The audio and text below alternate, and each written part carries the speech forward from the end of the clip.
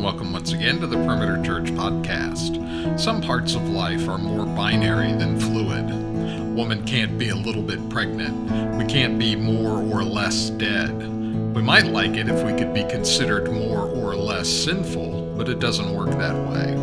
Lead teacher Randy Pope continues the series Romans 8, Trusting in God's Sovereignty, with the sixth part of this message entitled All Things, which covers Romans chapter 8, verses 28 to 30. For more information and to watch or hear other messages, please visit our website at perimeter.org. Thank you for joining us today. And let's now prepare our hearts as we go into the teaching of God's Word. Let's pray together. And Father, we are opening a very difficult text as many of us struggled with this whole concept for years and years of your doing all of our salvation. It's just hard sometimes to understand some of the details of this. In fact, we admit we can't understand it all, but we're going to ask you, teach us and feed us well through this time. And I pray that as a result, it wouldn't be that we would just sharpen some beliefs to be more in line with what your word says, but that we would have that happen so that we may love you more, we may follow you better, we may honor you in a way we've never honored you. May we look at our salvation, and particularly our Savior of that salvation, and may we find ourselves more in love with you because of what you have done for us. And we ask that in the strong name of our Savior Jesus. Amen. We're in a text that is Romans chapter 8. If you have your Bibles, you can be turning there now. This is a text that I taught to this congregation 10 years ago. In doing so, I entitled it, The Good News Regarding the Bad News. Now, utilizing that title, I'm going to tell you what the good news is, and we're going to read it. It's in verse 28 of Romans chapter 8. It reads like this. And we know that God causes all things to work together for good to those who love God, to those who are called according to his purpose. Now, for the Christian, that should be great news.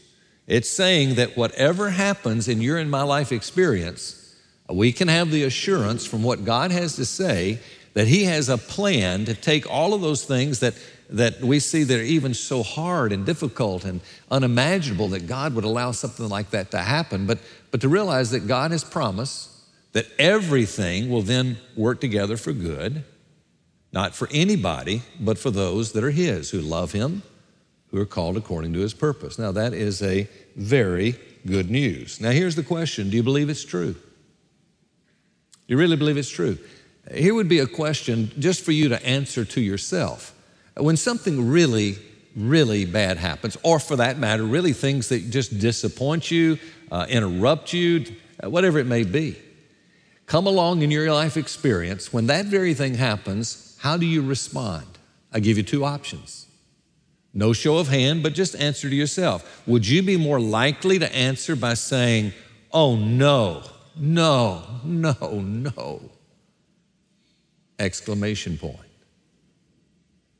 Or perhaps, would you have considered the truth that we're teaching here long enough, hard enough, believe it enough that you would say, oh no, but, and then with that you would think these thoughts.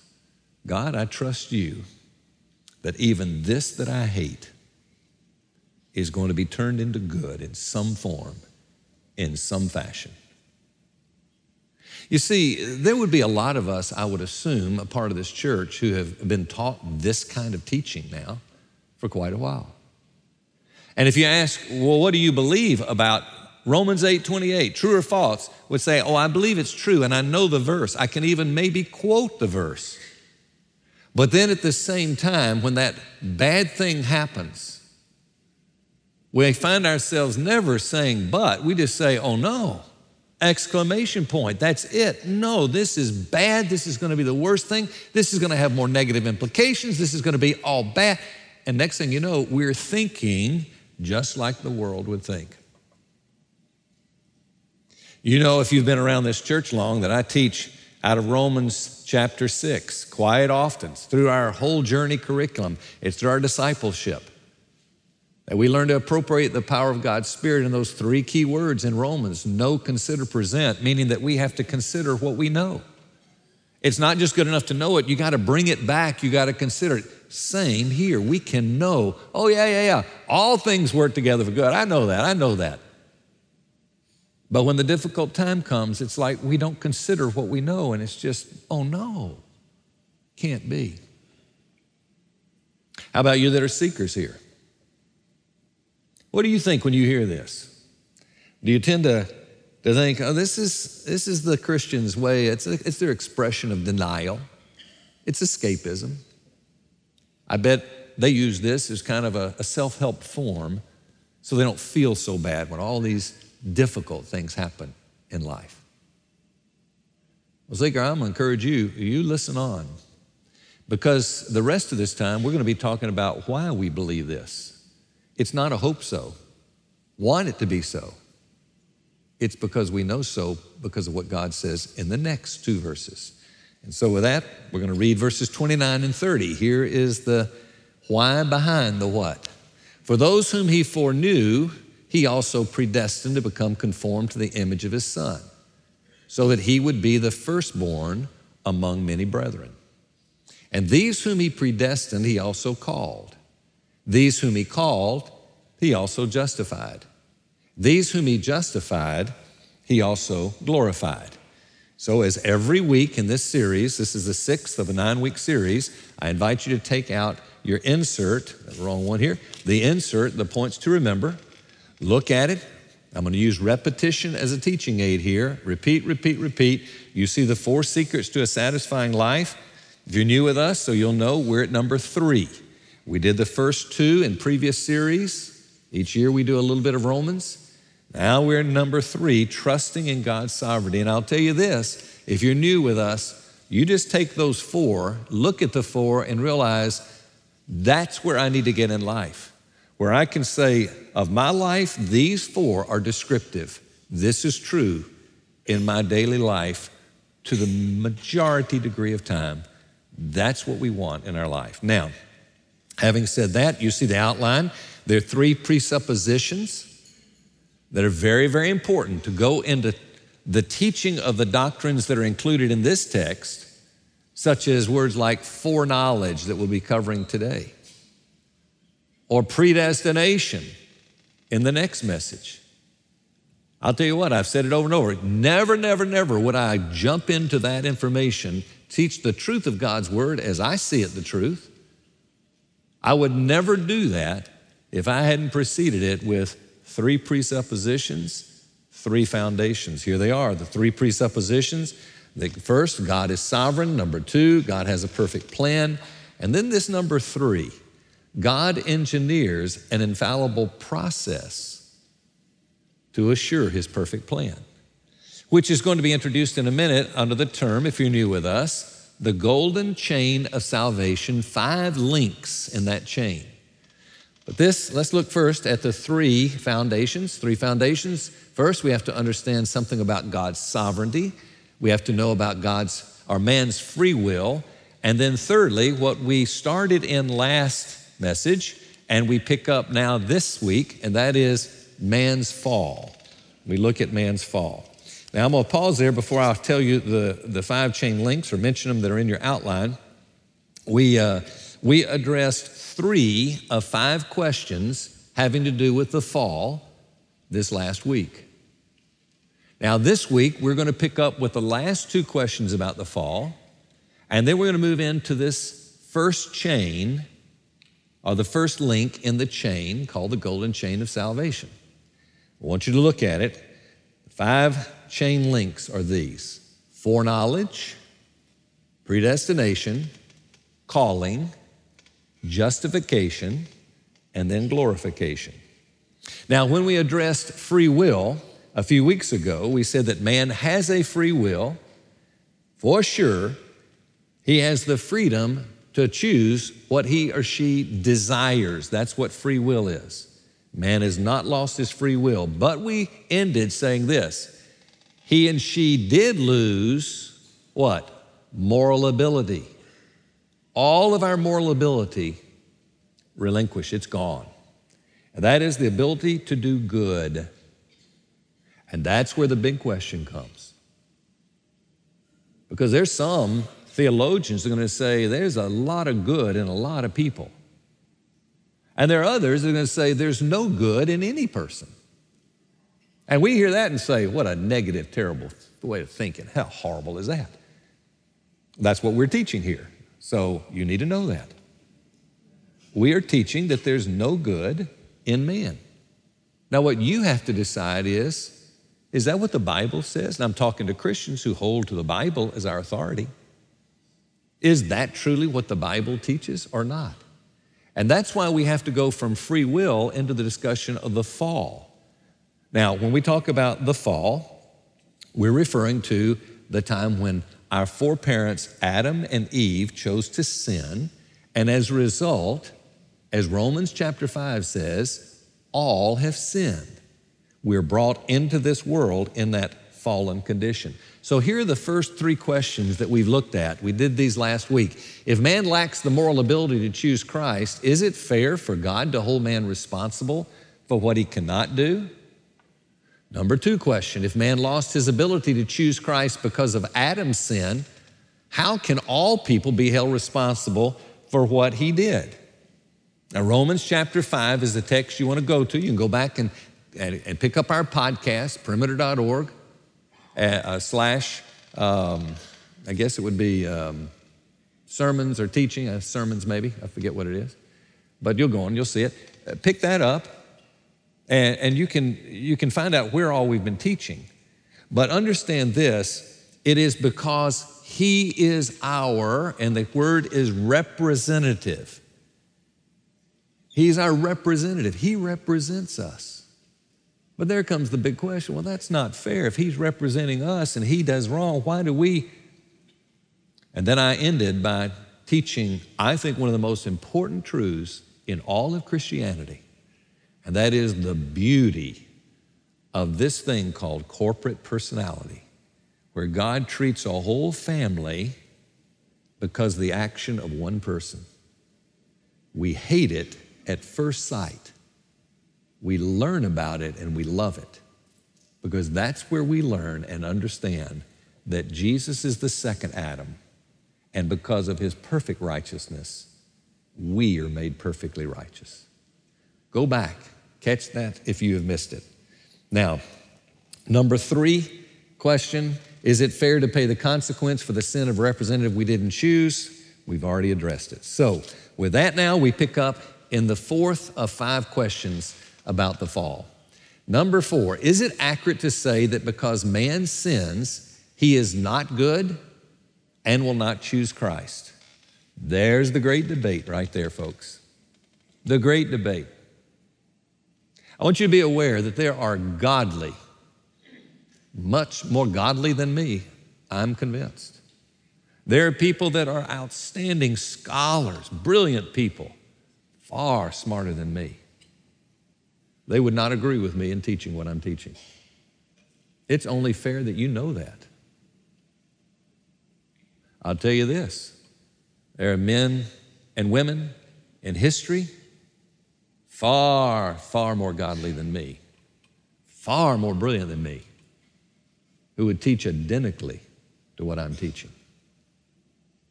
So you say, well, how do I know? How do we figure this out? Here's my thought. You need to hear both sides. That's only fair. Now, had you lived centuries ago up till, just a few hundred years ago, you would have heard what I'm teaching as the majority report. Latter 200 years, that majority report is really flipped. It's changed totally now. And so maybe they didn't hear the other side years and years and years ago. Through the greats that you can go through history from Origen to Augustine to Calvin. You can go up through Spurgeon. You look at men today like John Piper, Tim Keller. They're going to all teach as we're teaching here. And so there are tremendous teachers that hold both sides. But you need to at least say, I know the teaching from the historic, as I believe it, historic position, all right? Now, in doing so, let's try to figure this question out. Is it accurate to say that man is not good, will not choose Jesus? The answer, absolutely. I'm going to say yes. That's what's called total depravity. Now, you need to know this. Total depravity means that there's not one part of any person that ever lives, there's not one part that's good. Does not mean we're as bad as we could be. You got to know that. We could be much worse. But it's total depravity in that every aspect of our life is tainted with sin. Therefore, we would say it is appropriate to say there is none good, no, not even one. In fact, that is the very words of Romans chapter 3, verse 12. Luke chapter 18, verse 19 says, there's none good except God. Now, what we're dealing with here is what would be a relative view of goodness that man has. In that sense, I say it too. Oh, that's a good man right there. You want to dig deeper? Do I believe there's really true good? No, not from God's perspective. See, God's perspective is going to look at the external and going to look at the internal motivation of the heart.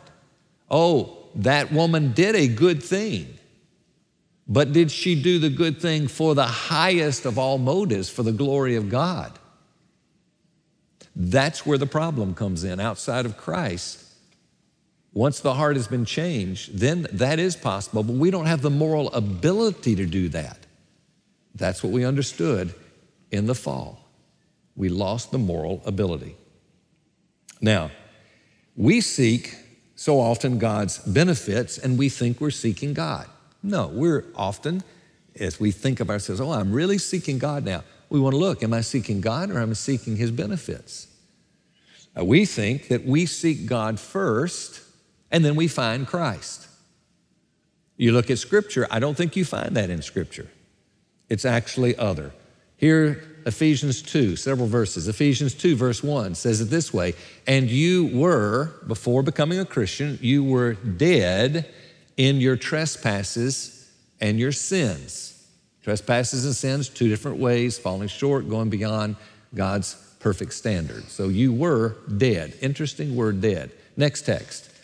Ephesians chapter 2, verse 4 and 5, it says, but God, being rich in mercy because of His great love with which He loved us, even when we were, and again he mentions this idea that we are dead. Interesting and important word, dead in our transgression. And then it said, made us alive together with Christ. By grace you've been saved. Now here's an interesting thing. You keep seeing this, we were dead, and then it says, but He does something. In this text, He makes us alive. Now, in the Greek language of the New Testament Greek, you're going to find that there are moods for the same word. You can put a mood which is passive and the mood which can be active and passive. Active is saying that this person did something, and to me, I was passive and it happened to me. That's the language of the Scriptures throughout when you see this. Let's go to the next text. Colossians 2:13, when you were dead in your transgressions and the uncircumcision of your flesh, and here it is again, He made you alive together with Him, having forgiven all of our transgressions. So the whole idea is the Scriptures are going to keep painting this picture that here we are in a condition of death. What can you do when you're dead? What can you do? You can do nothing. What does He do? He makes us alive. That's something that only He can do. A person cannot make themselves alive. Now, many of you have heard this. If you've been a part of this church for a while, I teach it regularly in our investigative forums, but I use the story. It's the story of my childhood growing up with my mother's father was a funeral home director. What a delightful occupation to live under, huh?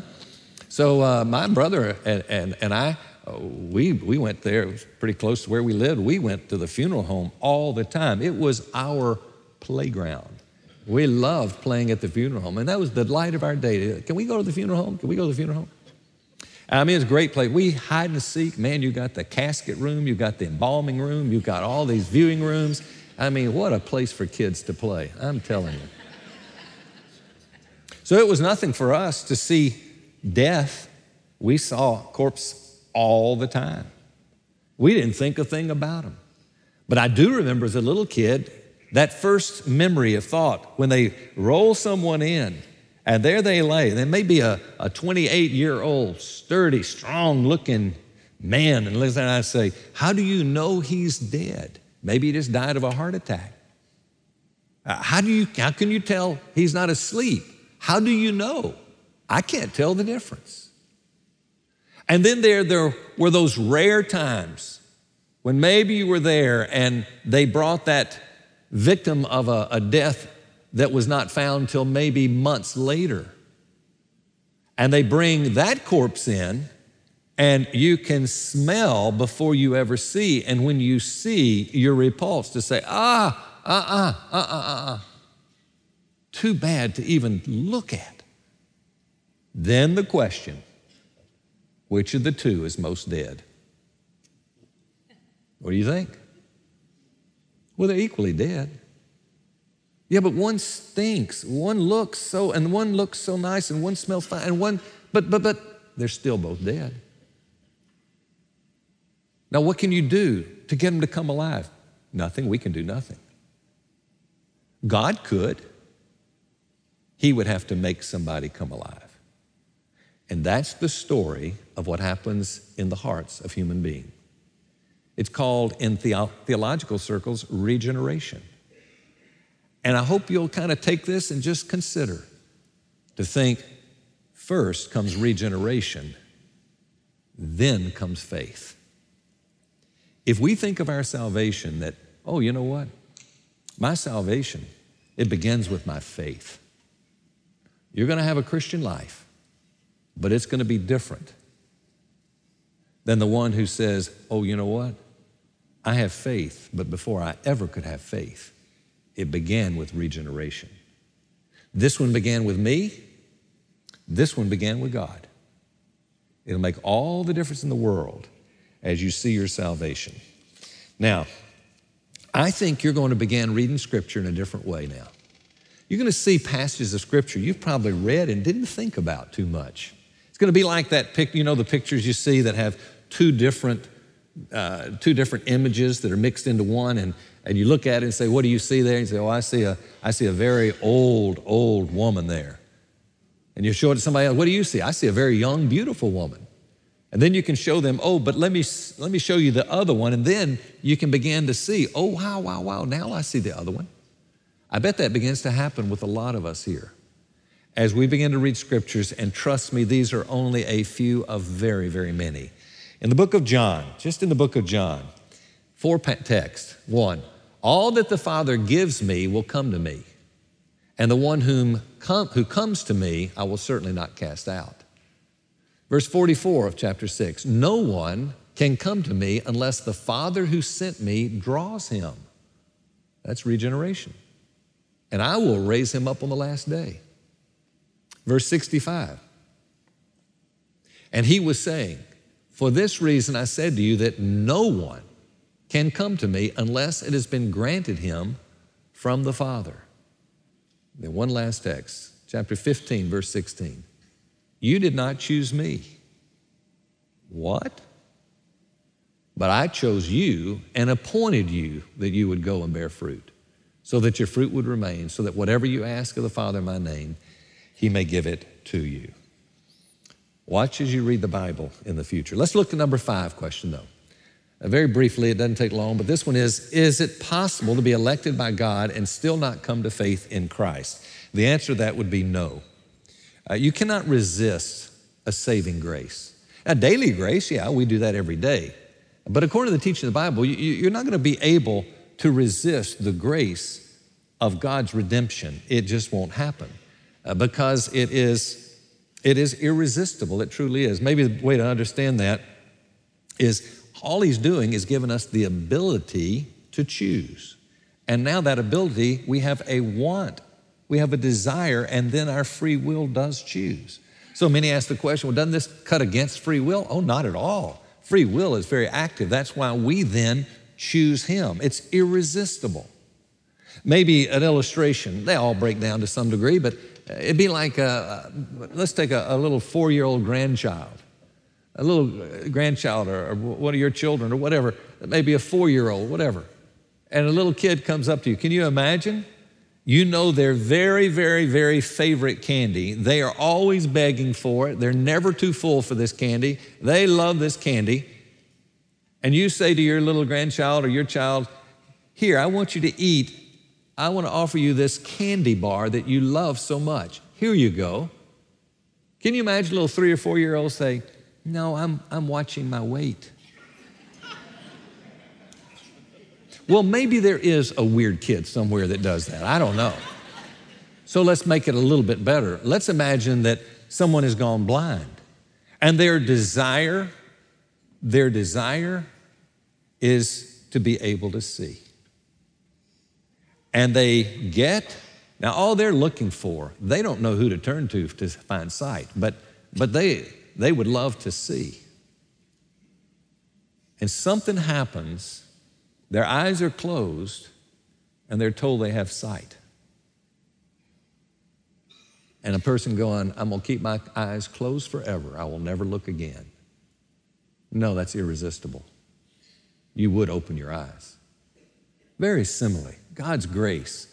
When God gives us a regenerated heart to see the grace of God, oh my goodness, we want to see it, and we will do so.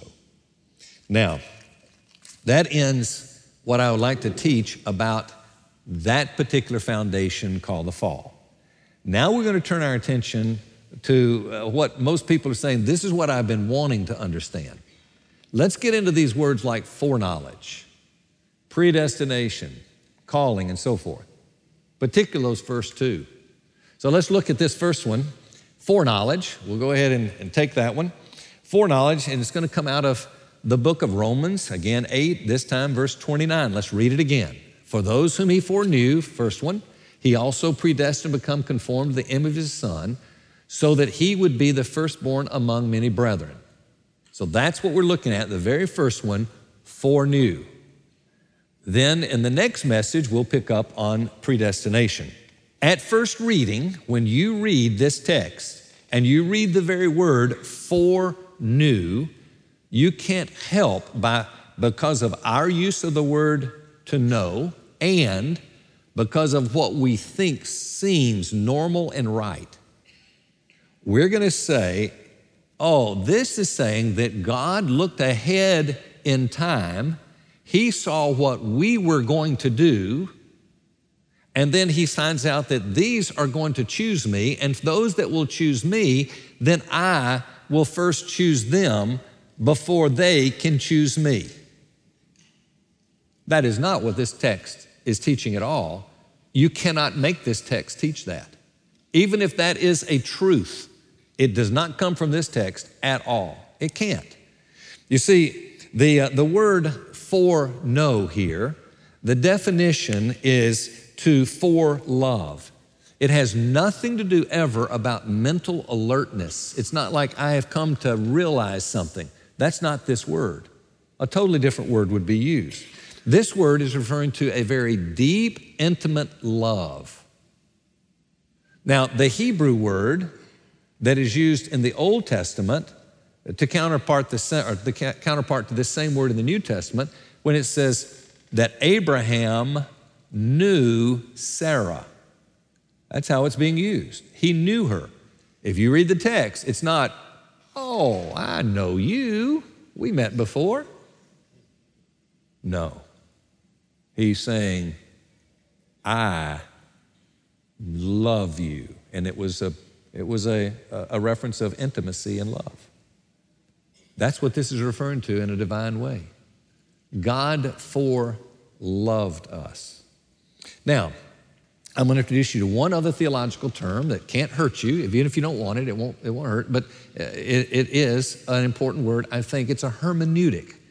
Many of you don't know what a hermeneutic is. A hermeneutical principle is a principle in which you learn how to interpret accurately the Word of God. There's certain principles that you always want to follow to make sure you're handling the Word accurately.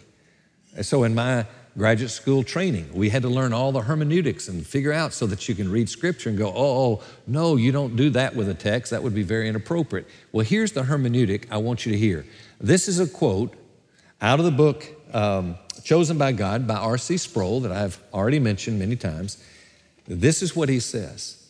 He says, when a list, keep in mind the 5 links of the chain, there's a list, such as these 5 actions of God in the text is given, and the text allows for either the word all or the word some to be implied,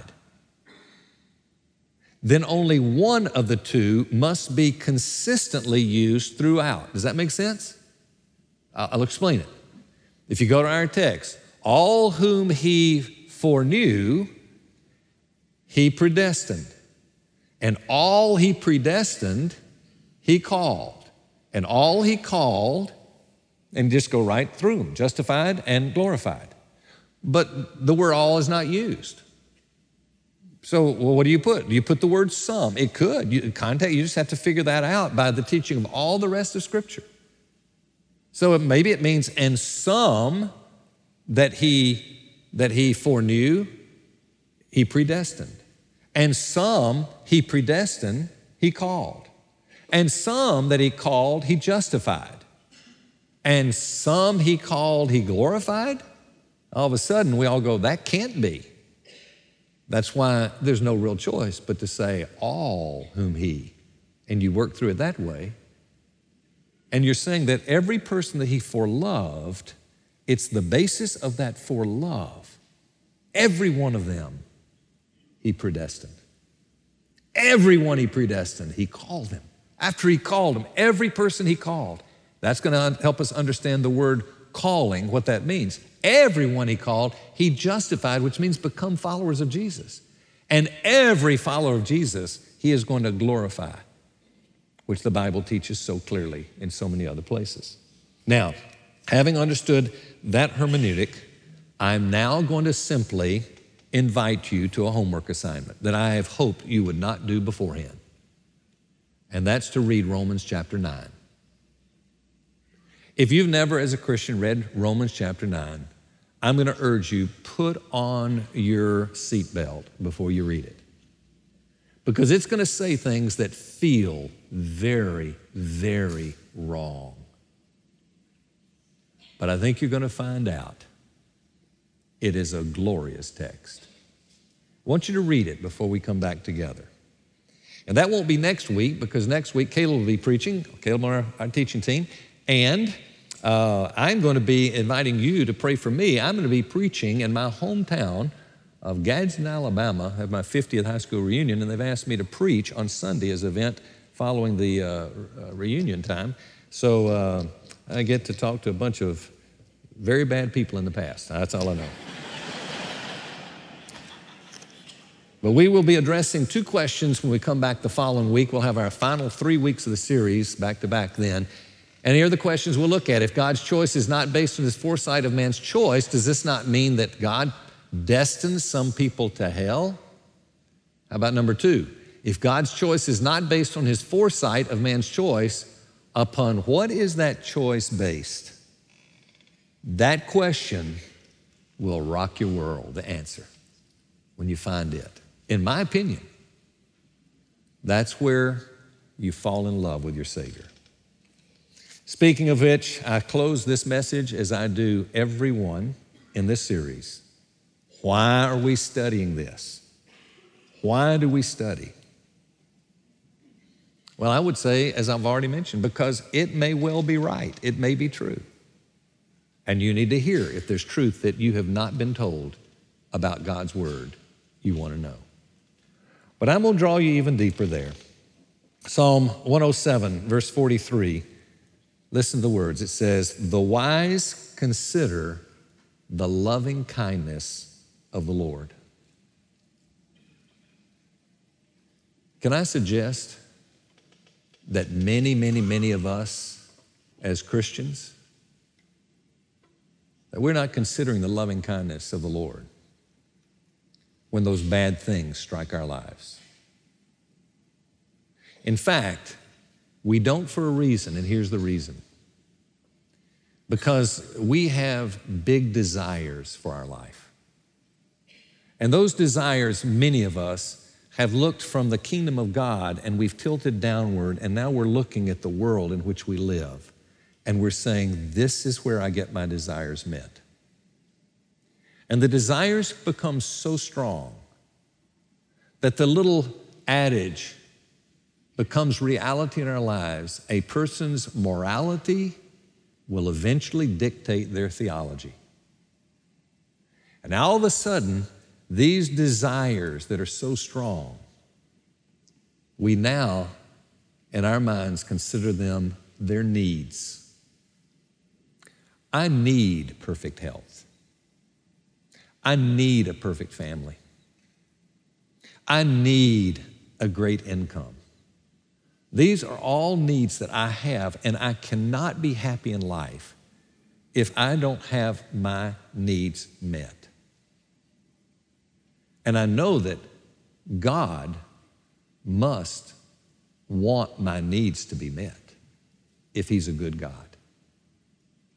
And then tragedy hits. There are not many weeks, sometimes I would say days, but there are not many weeks in my life as a pastor of a church that I don't get the call that I got this morning. So-and-so was tragically killed today. And I'm telling you, you hear that and you go, what is God doing? And now we began to translate this whole idea of, okay, that's my need. And God let my need to be unmet. And therefore, God's not so good. We don't think of the loving kindness of God. No, we think of circumstances. That's where our focus is so often. And the text so rightly says, you want to be wise? Then you need to consider the loving kindness of God. Well, here's my question. How loving is He in our salvation? Oh, anybody would admit, well, He's loving if He saves us. That's a good thing. But how do I view my salvation? Do I view my salvation as something that for the big part, it's what I start, I initiate it, I call, I invite, and God is good that He comes and He says, I'll come rescue you. Well, that's a wonderful love. But what about when I'm not calling? What about when I'm drowning and I can't understand it? What about when I'm dying in whatever means of capacity, I'm dying in life and I don't even see it. And the very one who could rescue me, I am spitting in his face and I'm saying, get out of my life. I don't want you. Leave me alone. And all of a sudden, that God says, I'm going to rescue you in spite of what you've done to me. And they initiate, they do everything to save. Oh, let me tell you, which one's the better Savior? Oh, goodness, there's no doubt. See, I'll tell you, when you begin to believe that your salvation originated with God, not with yourself, but with God, there's going to be a lot less struggle with performance, I'll guarantee it. Because He rescued you, He initiated it at your very worst, dead in your trespasses and sins. Pride, oh, that pride, oh, look at me. Why don't you come to faith? Man, why are you so against God? Why are you this way? What's wrong with you? You can't see this? Is this not? No, that goes away. And we say, oh, but the grace of God, there go I. I'll tell you this, you just will not see your salvation being merited in any form or fashion. And I'll tell you what will happen. That big, important, all-important American dream that we're after, that big bubble, we pop it real quick and say, no, that's not what life's about. That's not why I'm living. No reason to do so. You will embrace a new understanding of grace that you have never, ever experienced before. As I've mentioned before, you wake up in a different way. And it's not, oh, what can I do and accomplish and get? And what do I get? Now you begin to start thinking with your head tilted up, oh, the kingdom of God. What a wonderful, wonderful place that I have an inheritance. You'll have a new motivation for obedience. And it'll be the highest level of appreciation. Oh, would you have appreciated that salvation, which God did very little? Yeah. But think how you appreciate that salvation that's beyond imagination. See, I'm convinced it is a very poor modern theology today that is crippling our spiritual formation. And if you want to be wise, a word to the wise, consider the loving kindness of God. One other text says the very same thing. Isaiah 17:10, do not forget the God of your salvation, assuming you understand your salvation. Seeker, worth looking into. Maybe this stuff's all our thinking. It's all just a bunch of, wouldn't hurt you to look into it, investigate it. Christian, you believe it's true that God is who He is, that He sent His Savior?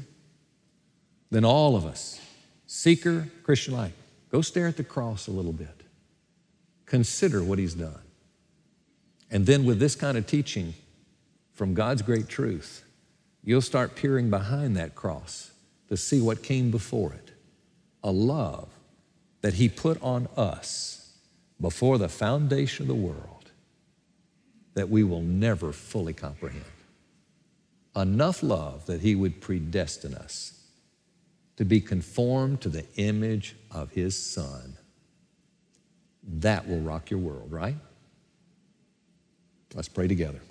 Our Father in heaven, we do pray that our very world, this world in which we live, would be rocked, and that we would see it for what it really is. A beautiful, a good, a wonderful creation that You've made, but one that is broken and never intended to be the place of our salvation now. Lord, this is in You and in You alone. We look to You and we invite You. Would You show us Yourself? If seekers here, show us who You are. We would even call upon You now. We want the benefits. Maybe we don't want You, but God, we do want the benefit, and we invite You now. Open our hearts. For those of us that are Christians, that our minds are kind of spinning a bit and saying, yeah, but how? And how could this be? Lord, remind us how big You are and how little we are. Allow us to do this thing You love called faith, and to put our trust fully in what You have to say. Grant that, and we give You thanks for it. In Jesus' strong and precious name, amen. You've been listening to the Perimeter Church podcast. Perimeter Church is located at the corner of Highway 141 and Old Alabama Road in Johns Creek, Georgia. Please visit our website at www.perimeter.org for more information, to give us your feedback, and find other messages from our teaching team. Thanks for making this podcast a part of your day.